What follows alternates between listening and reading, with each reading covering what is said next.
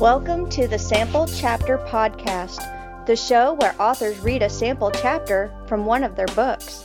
Here's your host, Jason A. Meiske. Hello, Sample Chapter listeners. Welcome to episode 228, featuring our very first guest of the 2023 season. Our guest today is Andy Howard.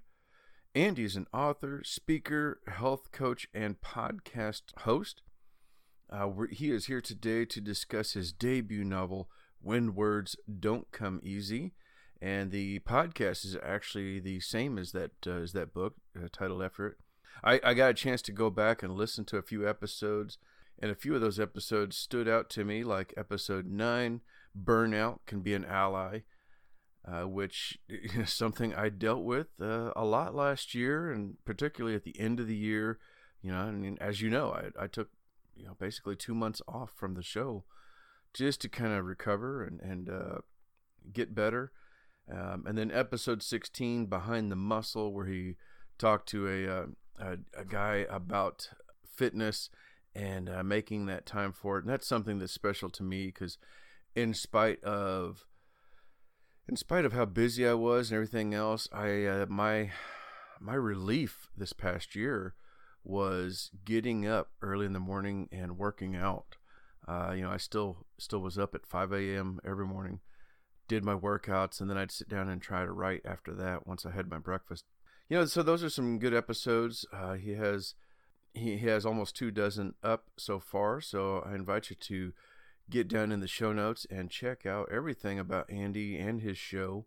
And it's a great episode. We're going to be discussing dealing with depression and self-doubt, how Andy went from no interest in writing to writing a book, the writing process and the value of a coach and mentor to finish it, along with his incredible journey from concept to completion of the book, When Words Don't Come Easy.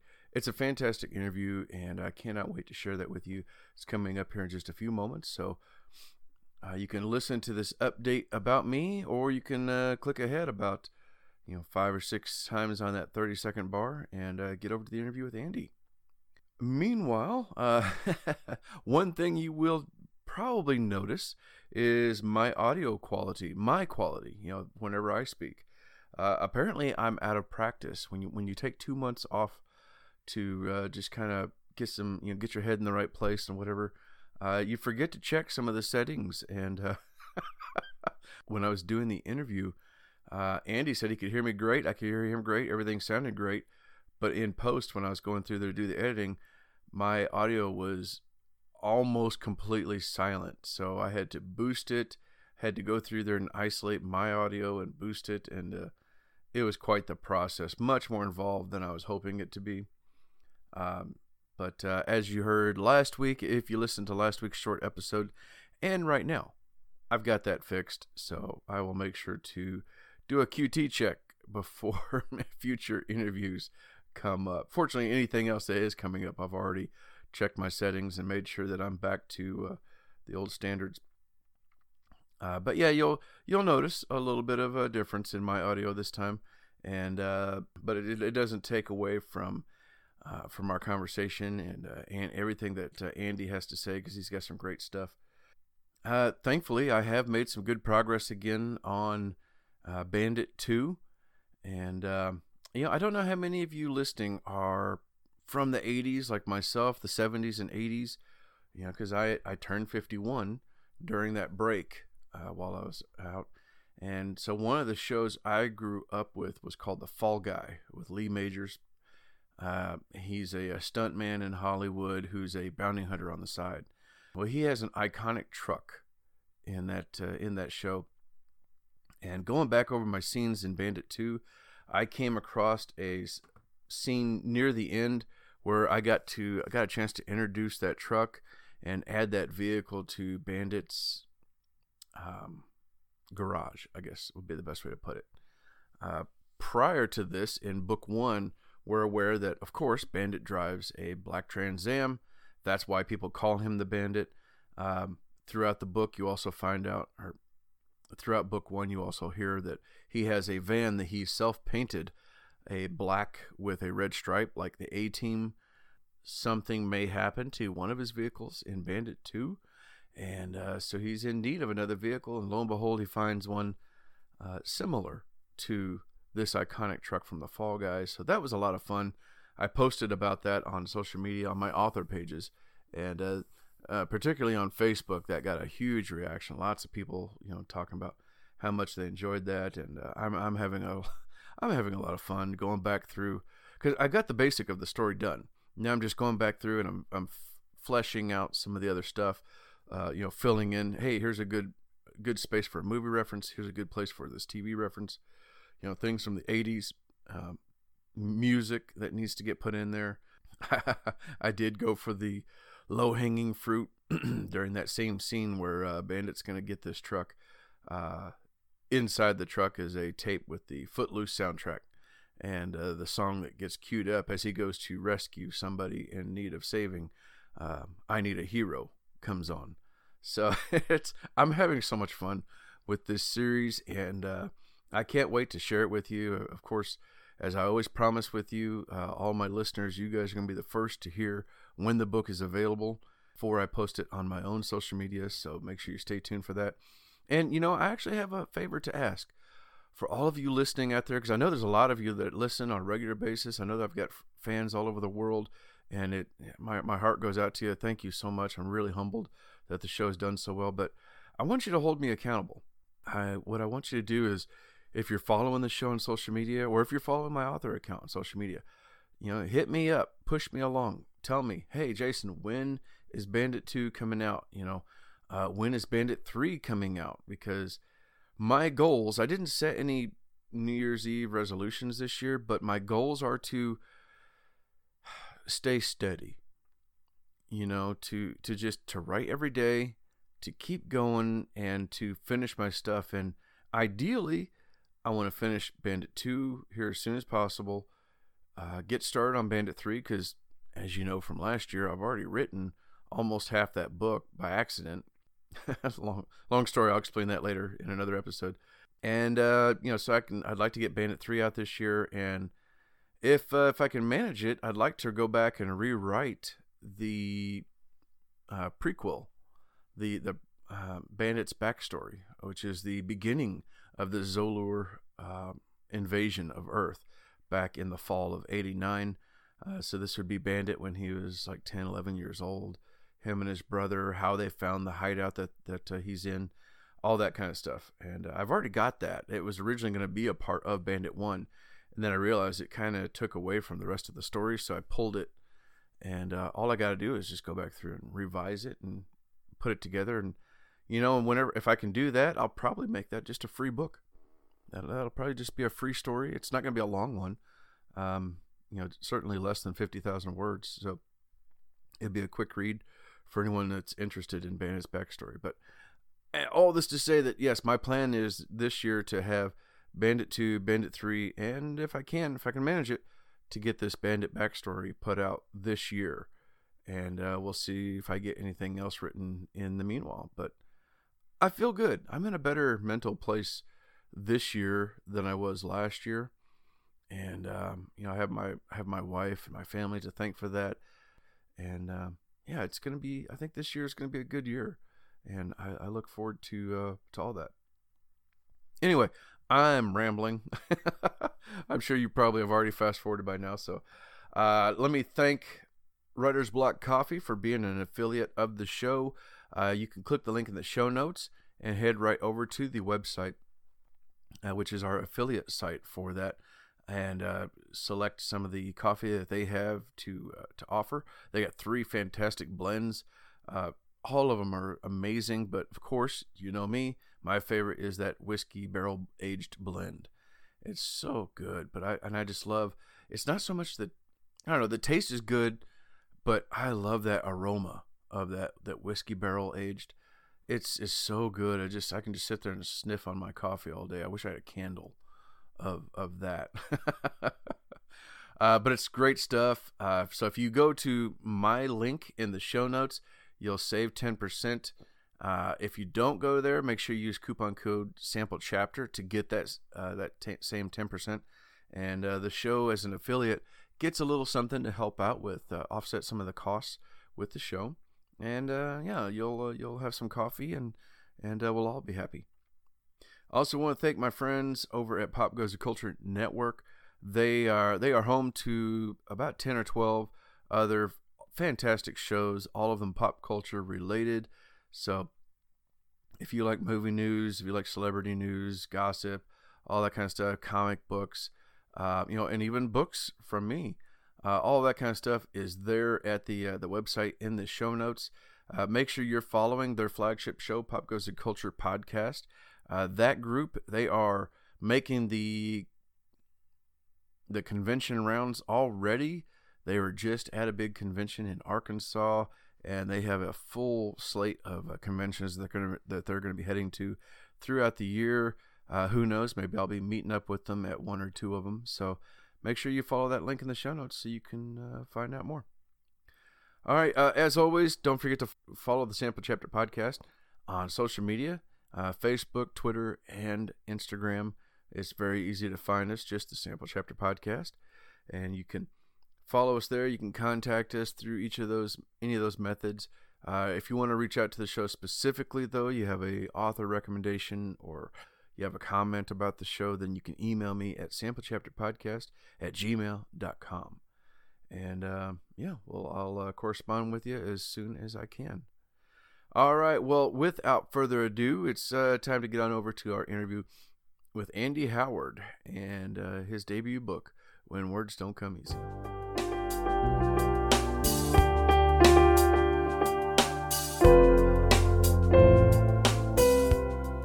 Hello, Sample Chapter listeners. We are back, and this week we have a very special guest. Once again, we are talking to author, speaker, health coach, former youth minister, and marriage counselor. We are talking to Andy Howard. For over 20 years, Andy served in ministry as a youth pastor and marriage ministry pastor.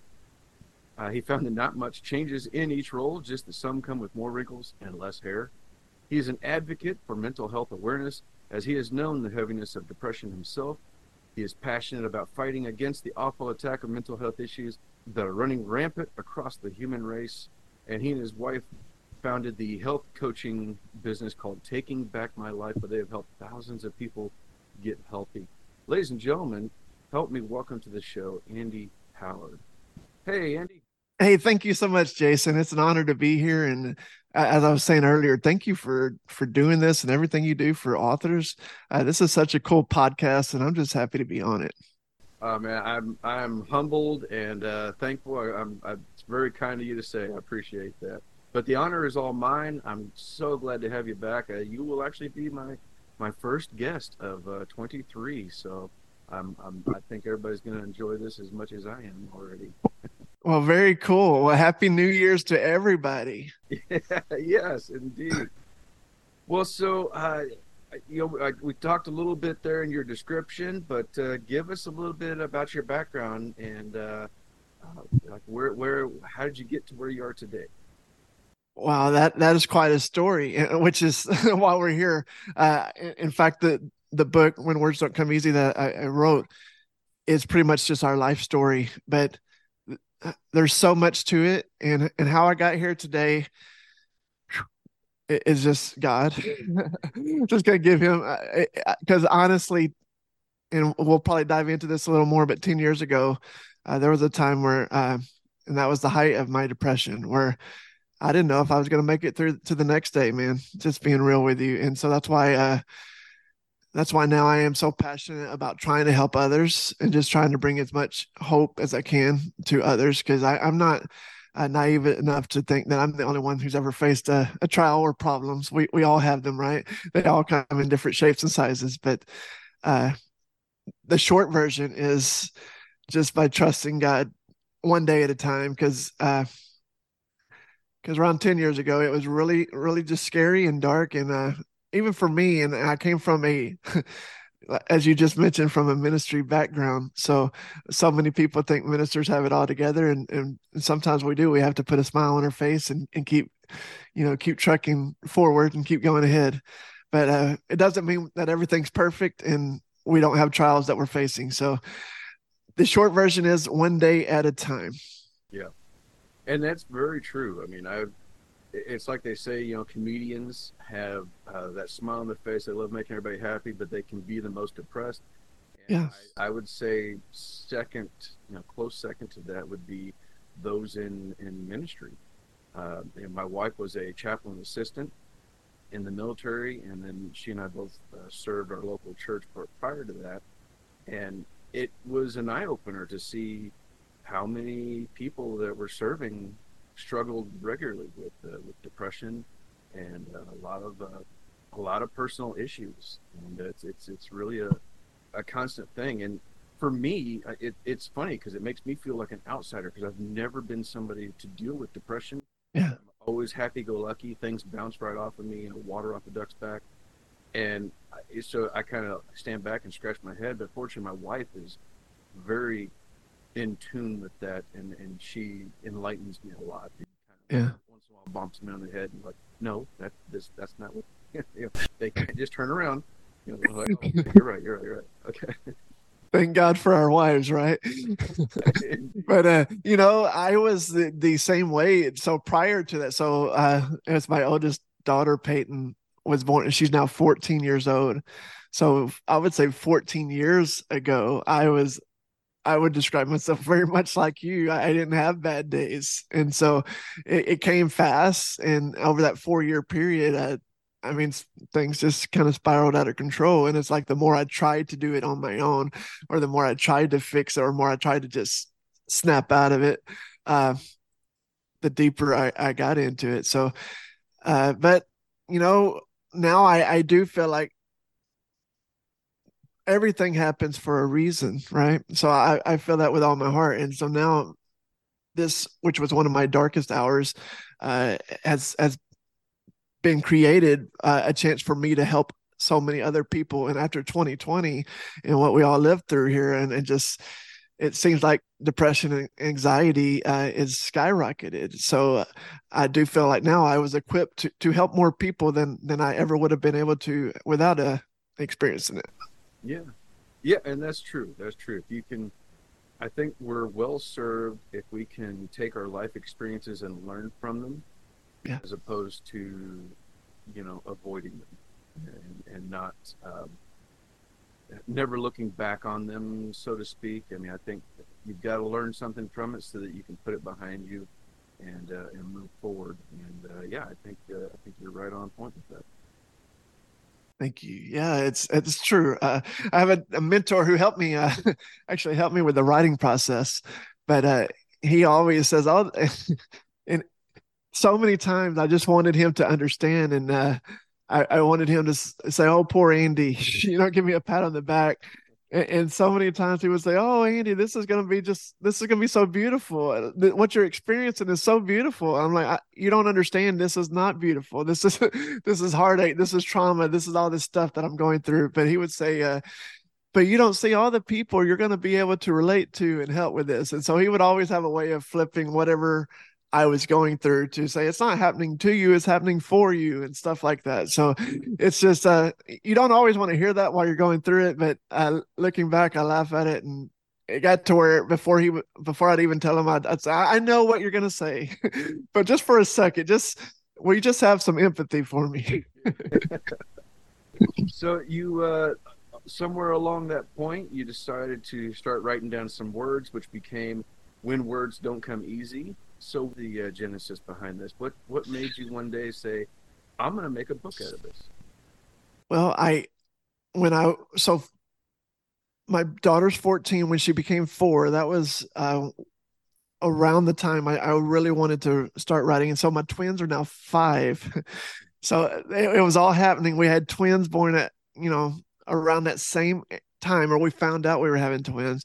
But I always knew once I was getting out of the depression that I wanted to help people with it. But I would say, I'm going to write a book about this one day. Right. And I've heard that said that there's 99% of authors, their stories die with them. They say, oh, we got a book we're going to write, but they never I guess never take the time or never put in the structure or put in the work to get it done. Or maybe it's just too far fetched. It feels like a dream that they can't do or something. I don't know why, but for so many people, it doesn't get done.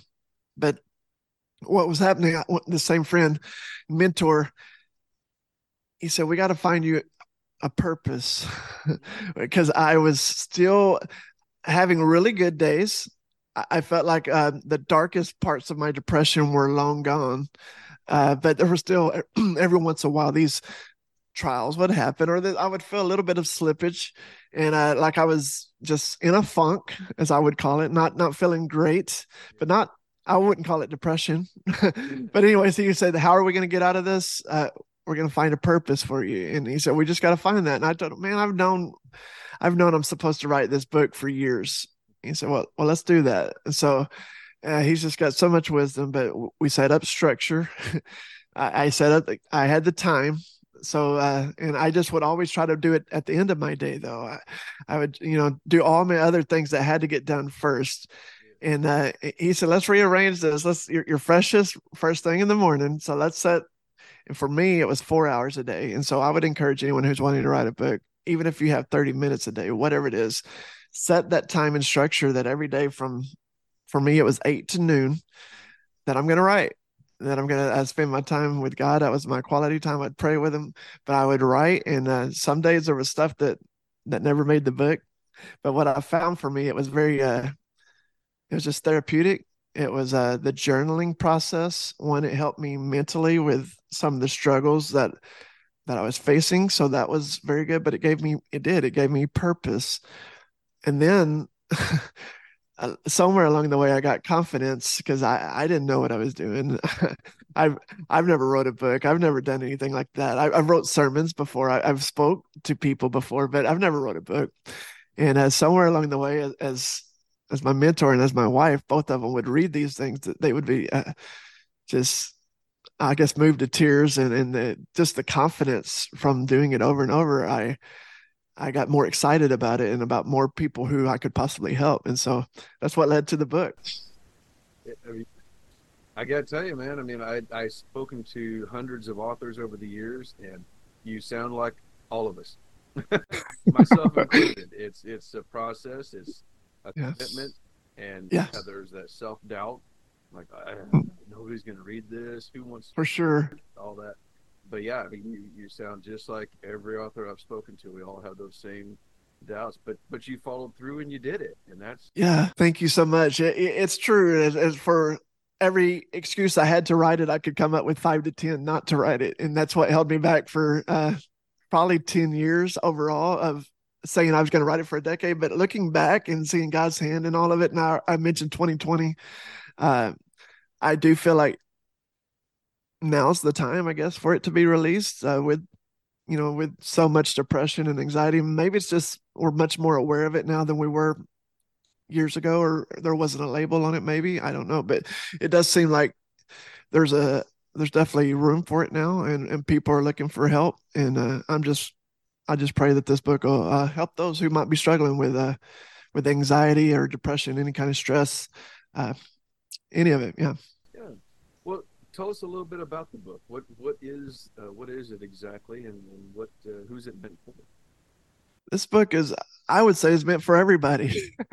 So I don't want that to sound like a shameless plug here, but it's wrote for anyone who's ever felt like an underdog, anyone who's ever felt beat up. I mentioned depression. If you've ever faced trials, if you've ever lost someone, my wife and I.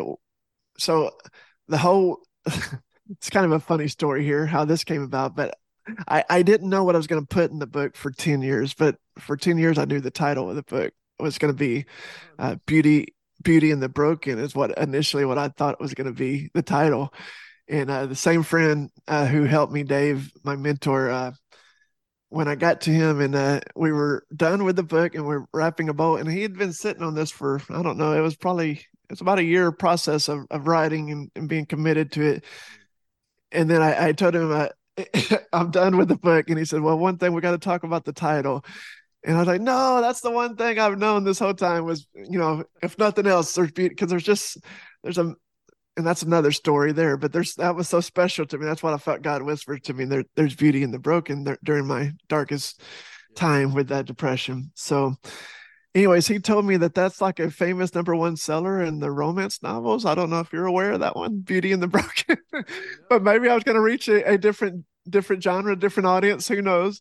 But he said, yeah, I don't know if you want to go up against that right now with that title. And so the second title, which is When Words Don't Come Easy, is a song that I wrote for my wife. So we will be married at 20 years in May. So yeah, I wrote that song 20 years ago for our wedding. And I didn't know the kind of foreshadowing back then of what we would face in our 20 years of marriage. But right away, her dad was diagnosed with brain cancer and passed. And she lost her mom to a heart attack 2 years after that, because I forget what they call it, the grieving heart attack from her husband. And she had lost her sister. Gosh, by the time she was 25 years old, she lost her sister, her mom, and her dad. And so we just faced a lot of struggles. And then Peyton, who the story, you'll hear a whole lot about her, is my oldest daughter. She was born with 10% brain function. And so she's diagnosed with cerebral palsy. They told us she'll never walk or talk. Very limited vocabulary if she does talk. She can't use her hands. She can use her arms kind of to hug a pillow, but she can't. There's a whole lot of things that she can't do. But what she does do is, looking back now, is she brings so much joy to us, and in so many different ways than we never saw possible. Because I could only see what she was missing in my own eyes. I could only see all the things that she wasn't going to get to do. And after I got past that and realized what she does bring to us, and all the hope and all the joy, and just all the different families we've got to meet throughout the years that have kids just like Peyton, it's been an honor getting to do this journey with her. And so anyways, that's how the book came about. And it is for everybody, though. We deal with, man, everything, whether you've ever lost somebody close to you, whether you've gone through depression, through something like Peyton's situation, whether you needed to lose weight. We were so unhealthy at one point in our life. I was 345 pounds, and now I'm 185 is what I got down to. Now I'm about 200 is where I'm sticking at. And my wife, she lost 200 pounds. So we've been on every end of just beat up in the underdog is what I would say. And even financially, we were at one time in our life, we were just down, had nothing, worked very hard just to make it. And God has been good to us. So this whole story is kind of the underdog story of just not quitting, not giving up. And I believe it's hope for everybody. Awesome. What was the hardest part about putting the book together, you think? I think just getting out of my own way. You kind of touched on that earlier, about all authors face that. And there's so many people I've met since writing the book that keep coming up and saying things like, oh man, I have a story I've been wanting to share, and I've always wanted to write. And we all do, right? We all have so much we want to, but we all have reasons, like you mentioned, that we can't do it. Nobody will read that. Nobody cares about this. Or will it be a #1 bestseller? Maybe not, right? Yeah. But it might help.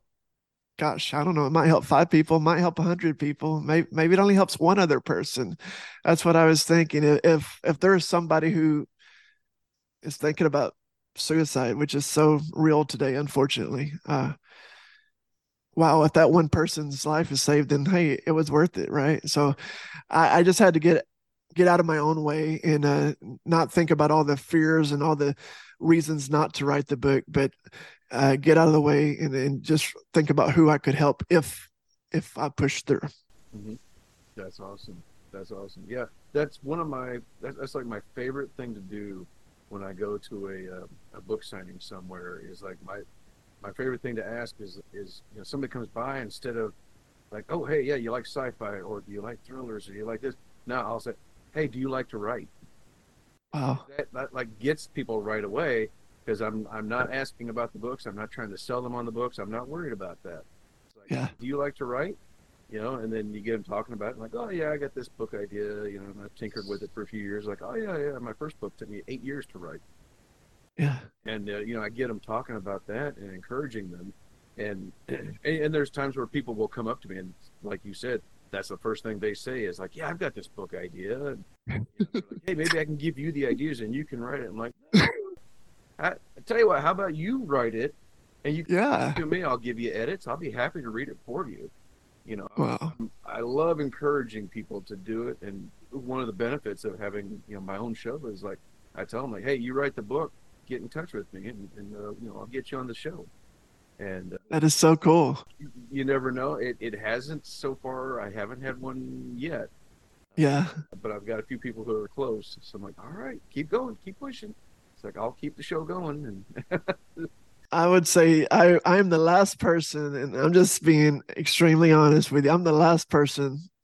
One, I didn't even know about your podcast before writing the book, but I'm the last person who would ever thought I would be on a podcast like this, because I didn't think I would write a book. I really didn't. So you never know, right? You never know. But it is possible. That's the other thing I would say, because and I'm not playing humble here. I just didn't know the first thing about how to write a book. What do I even do? Don't worry about all the stuff you don't know. God somehow he provides all the right people. I kept bumping into someone who knew, oh, well, you're going to write a book. Well, have you done this or that? Have you reached out to this person? Have you? And so all of it just kind of fell into place for how to the hard stuff. I just knew I needed to write, and then the rest kind of takes care of itself. And I'm not going to say it's easy. It's really not. You do have to be dedicated, and you have to carve out time for it. And but it is possible for anybody. I would say you can do it if you're up for it. yeah, exactly, yeah. So you mentioned we were talking about podcasts, and you have a podcast of your own. Tell us about that. Yes, sir. It's the When Words Don't Come Easy podcast, just like the book. So I just really I'm hoping to. I'm going to use hope a lot here.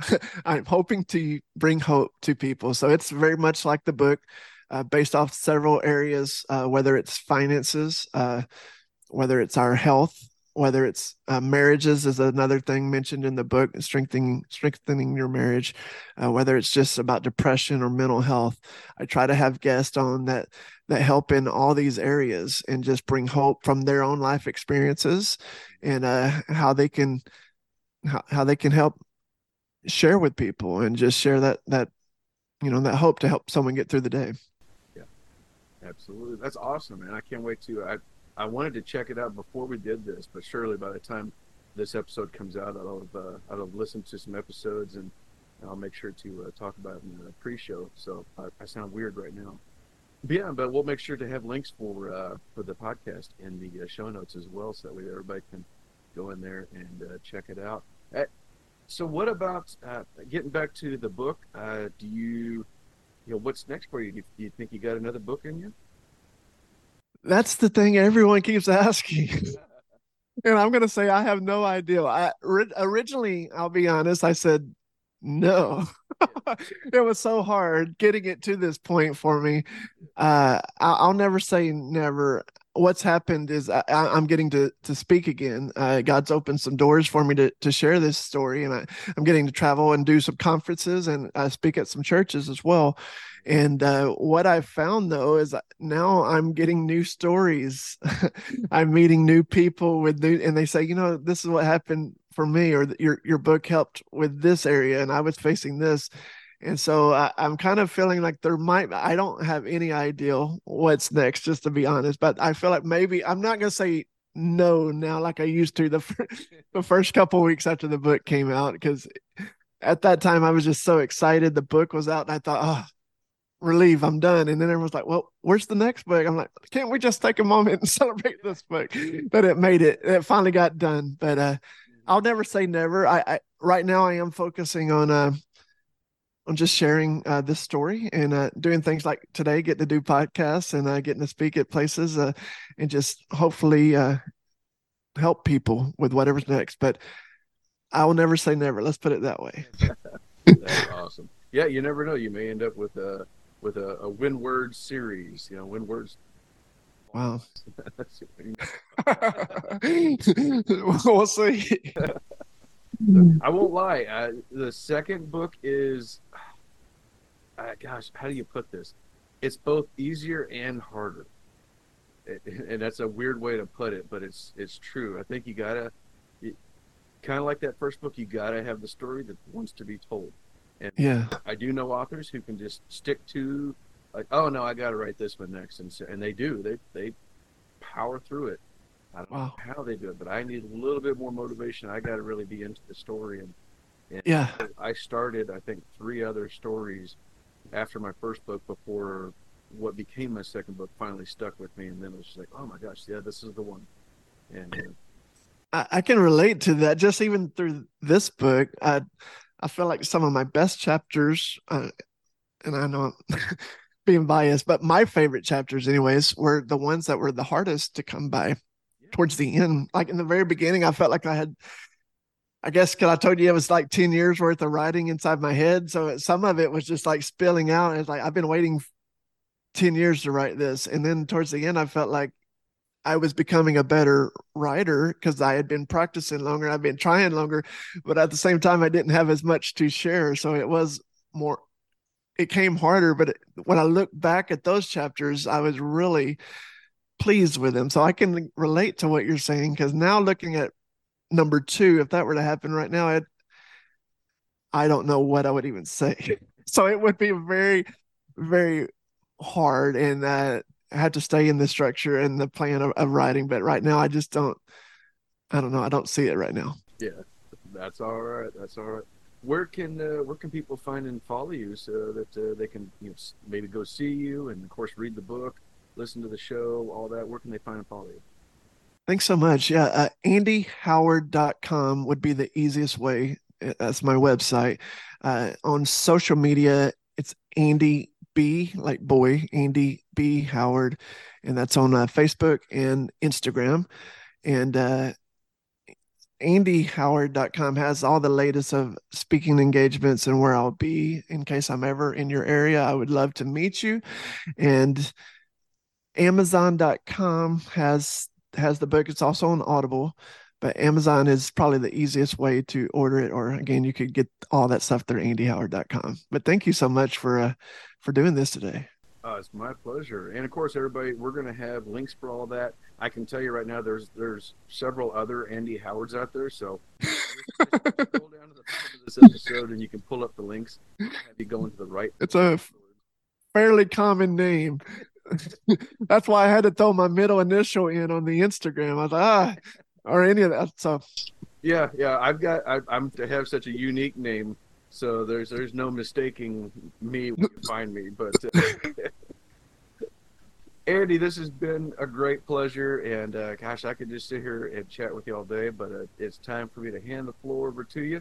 And everyone, we're going to check out this sample from Andy Howard and When Words Don't Come Easy.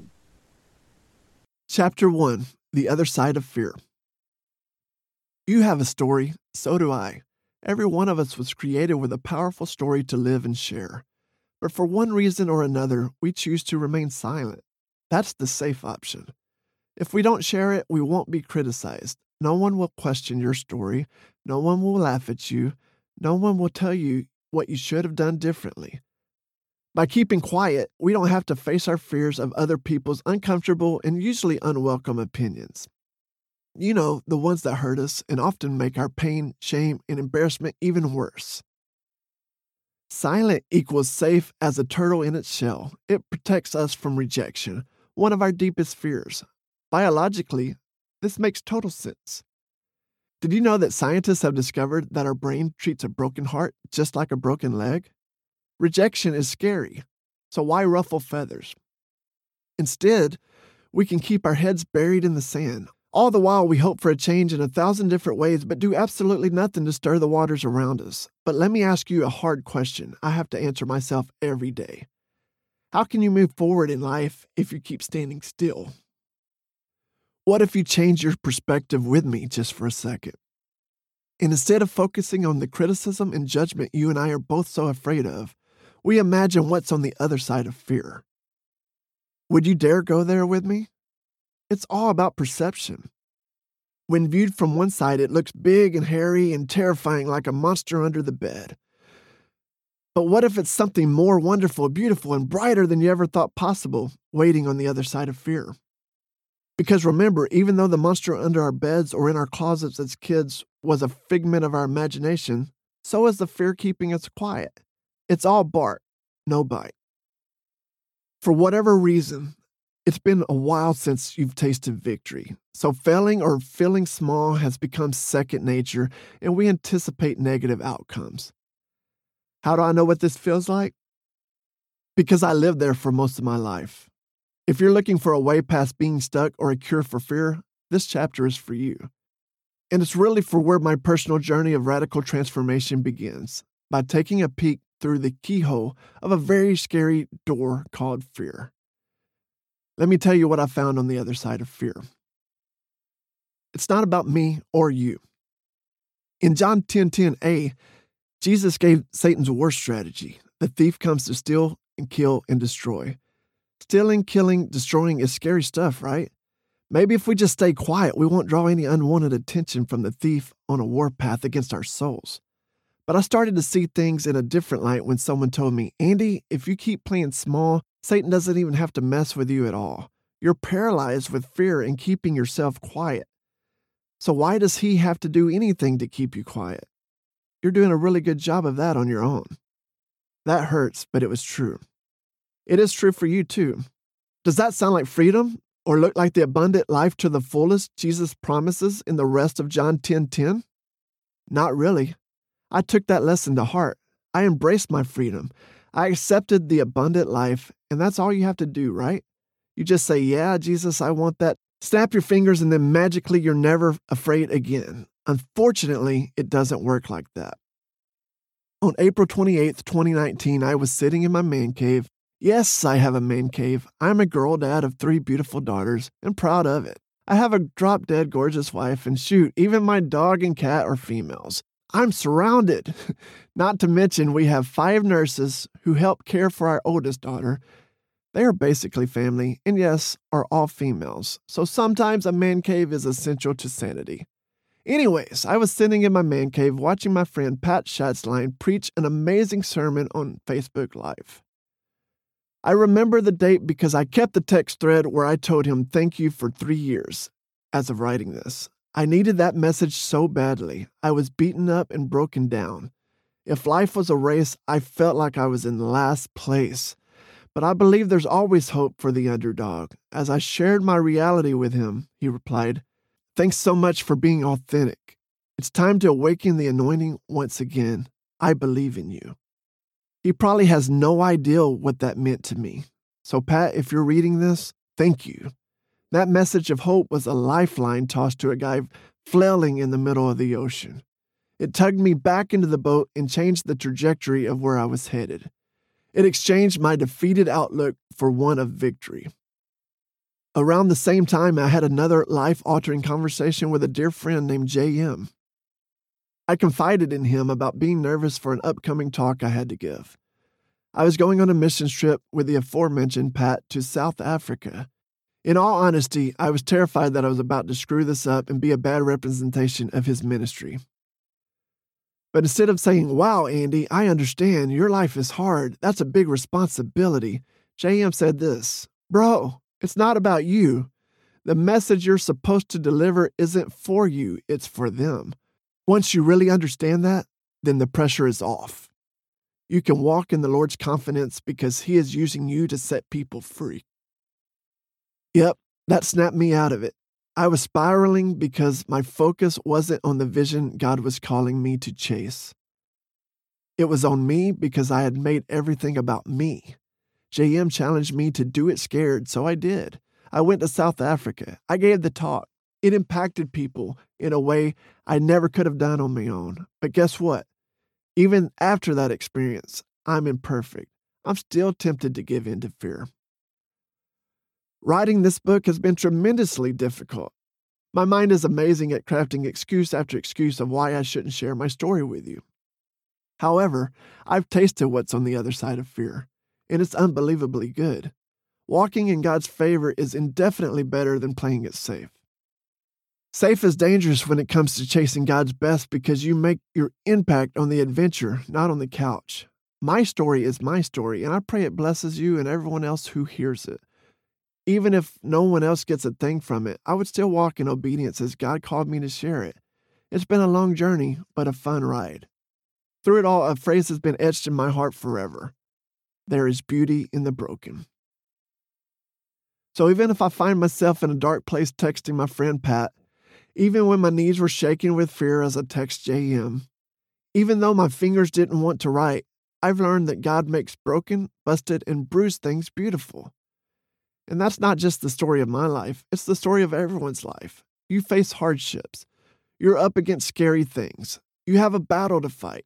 But no matter how hard, scary, or tough the road is, I promise there is beauty on the other side of fear. I'm writing this as I prepare to run my second Spartan race. I remember running my first one a year ago. I was nervous. I had seen all the YouTube videos of people tripping in the mud, falling over obstacles, and messing up the javelin toss. Did I train enough? Was I strong enough? Do I have the endurance? On that course, I couldn't help but see my life experience reflected in every obstacle. Climbing over walls and crawling beneath barbed wire perfectly illustrated what Tiffany, my wife, and I had gone through together. But as I ran and climbed and crawled, I looked up from the obstacles. I stopped focusing on the burn in my legs and the gash on my shin, and I looked around at the amazing, wonderful, beautiful friends God had blessed me with. I wasn't alone. I'd signed up for this ahead of my 40th birthday because I wanted to do something hard that I had never done before. And voila, Spartan race it was. I didn't want to chicken out, so I invited a bunch of friends to join me for accountability, motivation, and of course, celebration when we were done. The Spartan is tough, man. They have designed it for one reason only, to get in your head and make you quit. While you need to train your body, it's more about strengthening your mind. As former Dallas Cowboys coach and Hall of Famer Jimmy Johnson said, "Let the mind control the body, not the body control the mind." That is toughness. Right off the starting line, you're plunged into freezing water with a pack of over 100 other people. It's a scrum of scrambling racers and ice-cold water that shocks your body. Every cell in my body yelled, "Andy, why are you doing this? Get out." Your body wants to quit. Your mind says no. Keep going. Then you hit the mud and crawl. Like the water, it's frigid, only it cakes onto you, gets mushed in your mouth and seeps in between your toes. Once you stagger to your feet, 90% of the course stretches out in front of you, usually uphill. Every obstacle thereafter brings new challenges, and your body keeps begging you to quit already. You might be wondering, what does a Spartan race have to do with me? If you've been afraid to do something because you might not measure up, then it has everything to do with you. At one point in my life, I weighed 345 pounds. And since I'm not 8 foot tall, that was far too heavy. I was so overweight that I actually spent more time looking for a close parking spot at the grocery store or mall than I did shopping. Just walking into the store left me out of breath and with a light sweat covering my body. I was so unhealthy. I was so sick. I was in pain. And that 345-pound guy was still somewhere inside of me. I was terrified to run the Spartan race with people half my age. But that was when the other side of fear mentality kicked in. How cool would it feel to finish a Spartan race at 40 years old? I imagine my wife's smile getting bigger and bigger with every mile and obstacle I conquered. The only thing that got me to the starting line was a vision for what could be if I just did it afraid. And I can tell you honestly, crossing the finish line was one of the most exhilarating feelings of my life. It wasn't just good, it was flipping amazing. It was better than I ever imagined. Crossing the finish line represented much more than finishing a hard race. It symbolized a shift in my mindset. Something changed inside of me. Covered in mud, sweat, and a little bit of blood. It was mine, don't worry. I found a new perspective, a new confidence. Each obstacle had been a test, and I passed. This was a big deal because there are many obstacles Tiff and I have faced in life that we weren't sure we could overcome. As they say in one of our favorite movies, we've been through a whole heap together. A whole heap. A big question mark hung over my head. That question was whether my future would be filled with toy trucks or dolls, building blocks or princess dresses, league baseball games or father-daughter dances. I was at my day job trying to get my work done and doing a terrible job of it. My wife and I had a doctor's appointment that day to discover the sex of our child. Frankly, I had no idea what to do with a daughter. I didn't know girls. I knew boys because I grew up with 4 older brothers.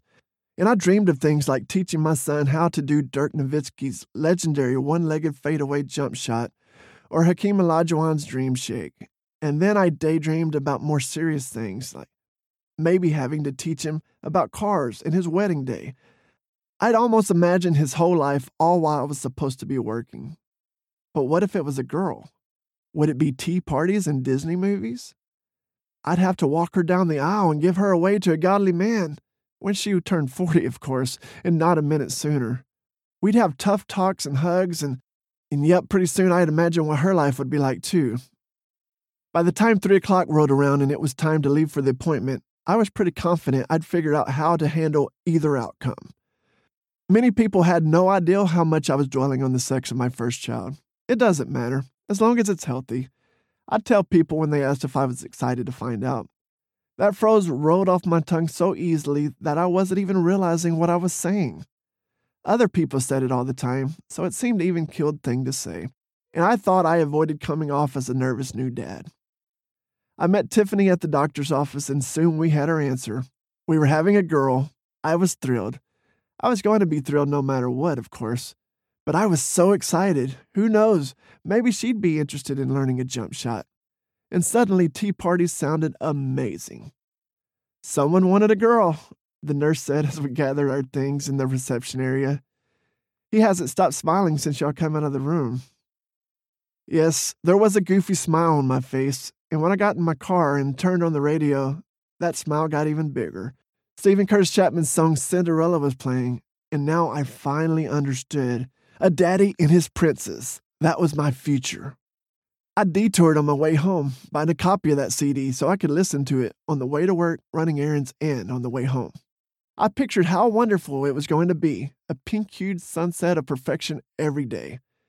But in the days before our daughter Peyton's birth, things didn't quite go right. There was some trauma leading up to and during the birth. We were new parents, so we really didn't grasp that something was wrong at first. We had nothing to compare it to. Peyton couldn't gain weight. She'd throw up nearly everything we'd feed her. She seemed listless. We tried what seemed like every formula and every recommendation on the planet, but with no success. I was working multiple jobs at the time, and the long nights struggling with this was creating incredible amounts of stress. In the coming months, we wore a groove in the payment to and from the hospital as Peyton was given the label of failure to thrive when they couldn't find what was wrong with her. It felt like we lived our life either at the hospital or at the doctor's office as they ran test after test. Test her breathing, test her eyesight, test her blood for genetic disorders.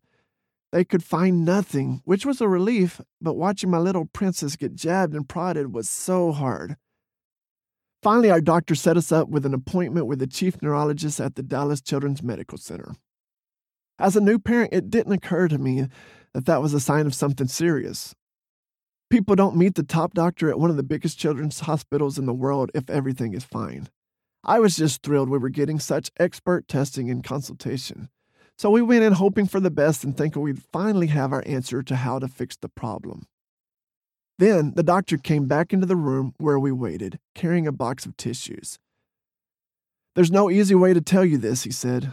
"Your daughter has only 10% brain function." My heart seemed to stop, as if the floor gave way and terror had gripped it. "Barring a miracle," the doctor continued, "she'll never be able to walk, she'll never be able to talk, and if she does, it will be with a very limited vocabulary of about 250 words or less." I wanted him to stop talking. His voice faded as I was overcome with a wave of grief and sadness that drowned out the horrible reality he was describing. "She'll never be able to use her hands or grasp things like a pencil, but," the doctor tried to inject hope in his voice, she may be able to use her arms to hug or hold a teddy bear. She was legally blind. She wouldn't see detail, though she could see shapes and colors. He went on and on the best he could, giving us a litany of bad news and crushing the dreams we had had for our little princess. He was sorry to have to tell us this, he said. He had made sure we had the tissues. He had to be on his way to the next patient. He tried to be kind, but how can you deliver that kind of news kindly? And then he was gone.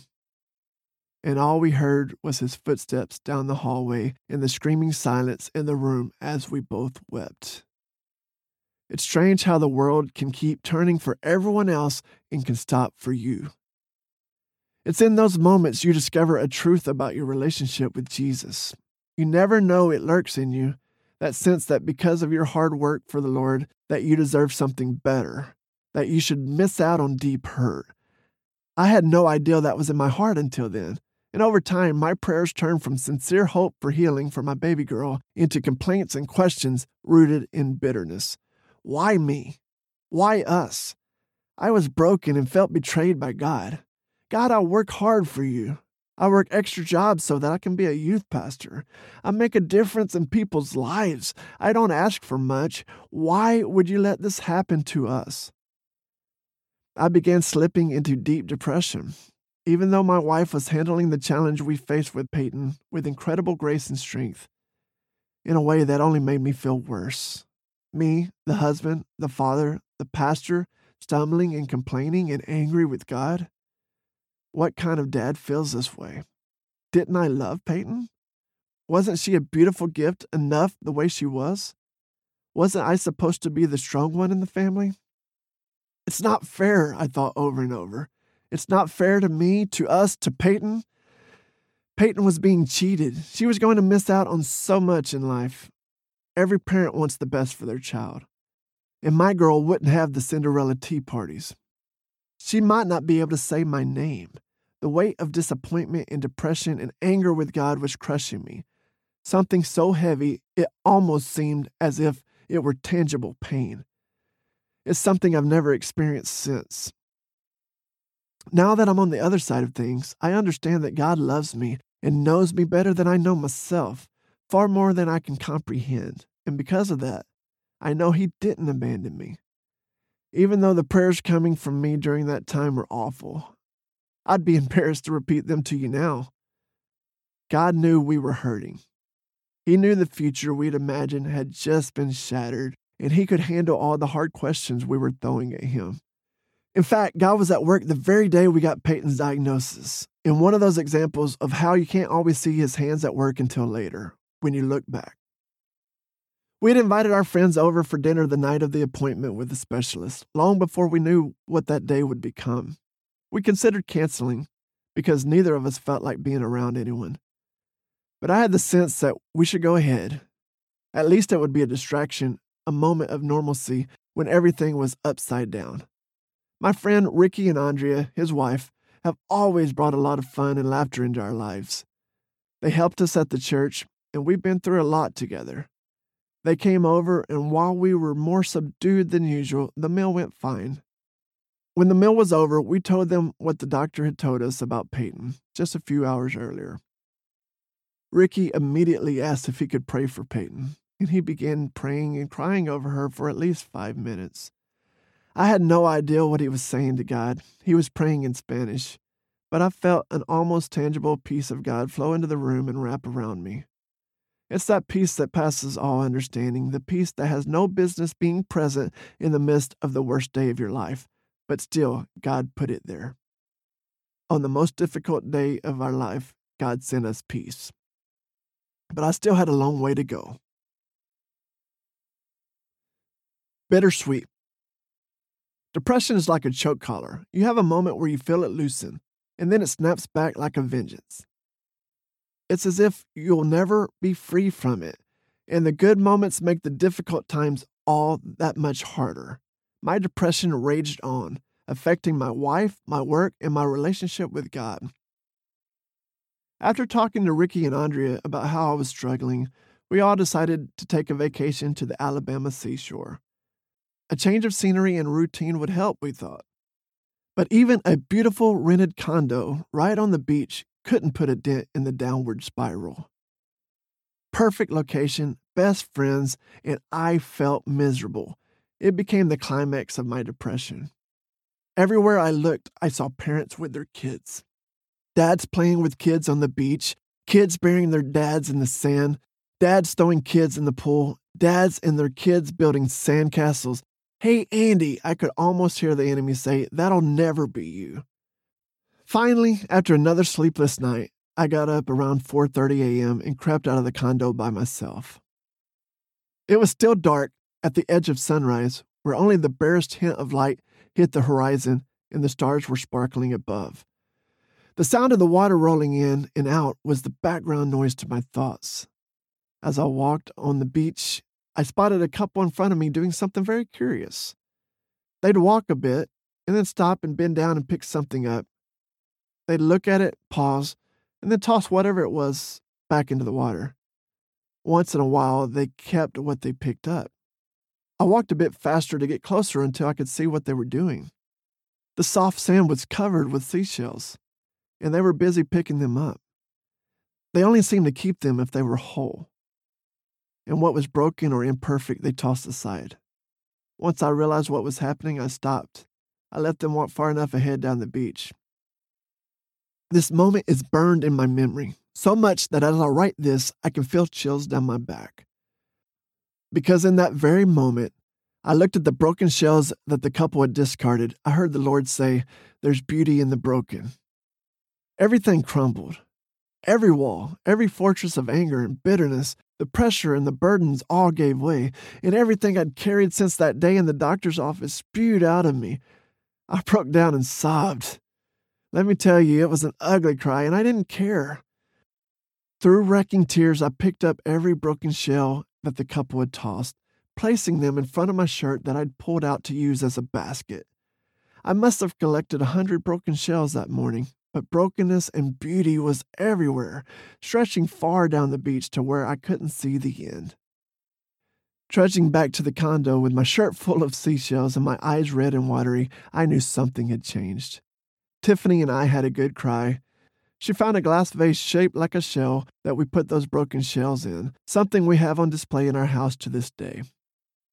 Who but God could have used the coquina shells, the seraph shells, and sand dollars, remnants of once living creatures broken long before we ever arrived, waiting on the sand for me to see, discarded and ignored by others to bring healing. If you visit the Alabama seashore, one of the shells you'll find on the beach is called the bittersweet. It's a common seashell, white and fan-shaped with a corrugated surface, usually covered in reddish or brown line patterns. Originating from the saltwater clam family, the bittersweet shell colors can fade over time as the natural elements wear down the surface. What had been inside died first, and then, over time, in the wear of the waves and sand, the shell is smoothed down into soft white and peach colors, rough edges gone, and lovely as a pearl. There's beauty in the broken. That was the start of my journey out of depression. I say it was a journey because it didn't happen all at once. God has a way of leading us through, putting us in the right moments with the right people at the right time. What we think is a coincidence or unconnected is part of how He connects everything eventually into a much bigger picture than we could imagine. Nothing is wasted. Not a hurt, not a win, not a failure, not a success. All things work together. God can even use channel surfing. One evening, still working through my depression, I was flipping through the TV channels and stumbled upon an evangelist. I felt compelled to watch, and the man talked about his new book, Why Is God So Mad at Me? He had my attention, and I ordered that book. It ended up being a significant part of what helped me get victory over my battle with depression. Who was the evangelist? Pat Schatzline. Years after the night of channel surfing, when my wife and I had won a trip to Greece, which is a miracle in itself, we discovered the Schatzlines were also on that same trip. Imagine the incredible love of God, the way He weaves our story so perfectly even when we only see a knotted mess. I went from flipping through channels to reading a book to sharing a dinner table with a man whose words had helped me push through. You can be sure I told him what an impact it had. Ultimately, my wife and I became friends with the Schatzlines, the same wonderful people who later received my texts about the struggles I'm having and the admission that I was still broken and yet still invited me to share our story in South Africa. Don't you tell me God doesn't know you're hurt. Don't you tell me He doesn't care. Don't you try to debate whether He orders our steps, because I know He does. When there's an obstacle in front of you, you have two options: quit or look for the beauty in the broken. God created winds for me, but they wouldn't have come if I had quit. Remember the first part of John 10:10, a verse I shared at the start of this chapter? We found out that Satan's sole goal is to kill and destroy. He leaves brokenness in his wake. But then there's the second part of the scripture, the good news that follows the bad. Jesus tells us that He has come to give life to the fullest. On the other side of fear and brokenness is life to the fullest. Beauty, amazing accomplishment, crazy dreams you could never have imagined coming true. I know this is true personally, but I assure you that I'm nothing special. If I can see this, if God can do this in me, He will do the same for you. His love for you is just as fierce. In the coming chapters, I'm going to paint you a real picture of hope, one I lived out brushstroke by brushstroke. It's everything I've learned along the way, but I can only point you to that hope. You hold the key to whatever box or cell you locked yourself in. The ability to decide either quit or look for beauty in the broken. If you're tired of playing it safe, let's journey to the other side of fear. All right, everyone, that was Andy Howard reading a sample chapter from his debut book, When Words Don't Come Easy. Hey, that was a fantastic recording, by the way. They sent me that clip so that way you could have that in there. Saved me some work, which was great. Make sure you follow the link in the show notes for everything Andy, his book, everything he has to offer, including his podcast. And then don't forget to also click the link in the show notes for our podcast friends and the Writer's Block Coffee affiliate link. Finally, don't forget to click that subscribe button so you don't miss that next time when I'm back with a new author, a new book, and a brand new sample chapter. Take care, everyone. It's good to be back, and going to talk to you again real soon.